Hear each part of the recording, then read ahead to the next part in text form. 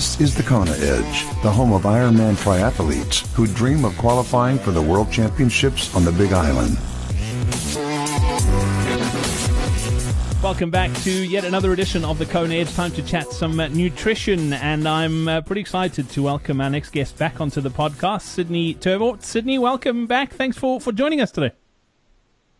Thank you. Sydney, great to be here. I'm excited to talk about your nutrition because in our first chat I asked you what's the biggest lesson you've learnt or your biggest disappointment, and you mentioned a half Ironman where you ended up cramping terribly and you put it down to nutrition. So you've obviously learned some big hard lessons about your Ironman nutrition in your short triathlon journey.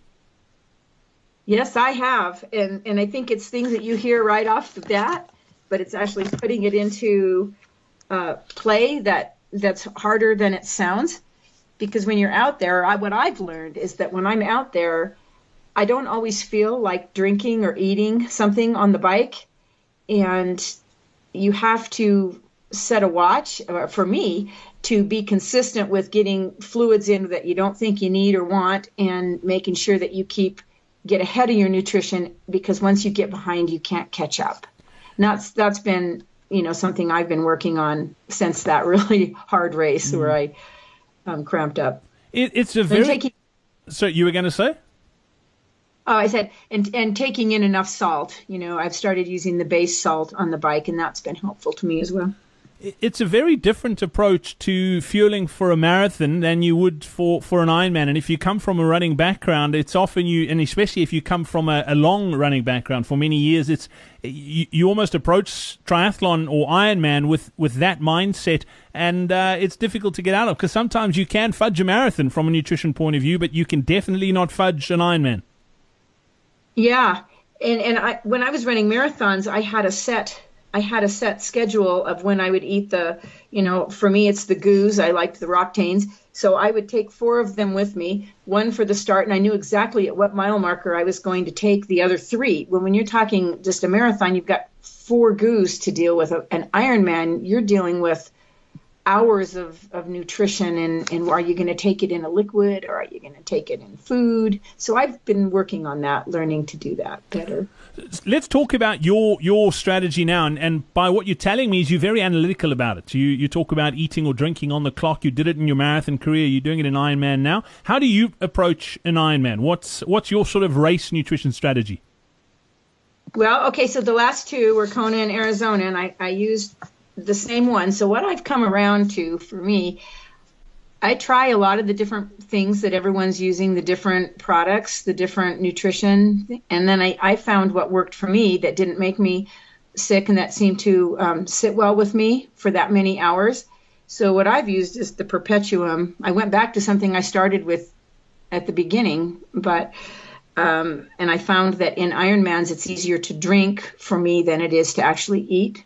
So I make sure that I have several bottles of the Perpetuum, and then every 15 minutes my watch goes off, so I know I need to eat or drink something or both. Also keep up on the base salt. So I do use some honey stingers because I find that those don't upset my system. So I've just been in a learning process of using different products to see what sits well in that kind of distance and heat. So I have been... Go ahead. Do you mix things up from a sweetness and savory perspective? I mean, it's one thing going through 4 goos in a marathon, but when you're out for in an Ironman race for 10 plus hours, maybe it's pretty easy to get sick of sweet stuff pretty soon. Yeah. So I agree with that. And some of the drinks and things that I have tried in the past have been pretty sweet. And like I said, I've come back full circle here and ended up with the one I started with is the Perpetuum, and it is not sweet. And it's the one that sits well with me, so I've stuck with it. I do have some honey stingers while I'm out on the bike if I feel like I need something sweet, so I'll eat that. But other than that, I pretty much just drink out there. And then on the run, I still do goos. And that's such an important point too. If it ain't broke, don't fix it. It's easy every year, every season. There's something new that comes out with a new shiny label, and everyone's sort of raving about it. But sometimes it's just best to go to the old faithful. You figured out what works for you and stick to it. Yeah, I try those new things with the new shiny labels. I try them, and then I just, if it doesn't work, I don't stick with it. I find that a lot of things are just too sweet and upset my stomach. Absolutely. Well, Sydney, thank you so much for your time today. Much appreciated. Best of luck in the upcoming races, and we look forward to seeing you racing on the Big Island in October next year. Thank you. I look forward to seeing you. We hope you enjoyed this episode of the Kona Edge. Nutrition is key to put in world-class performances. Register now for our upcoming free online nutrition seminar on thekonaedge.com/nutrition seminar.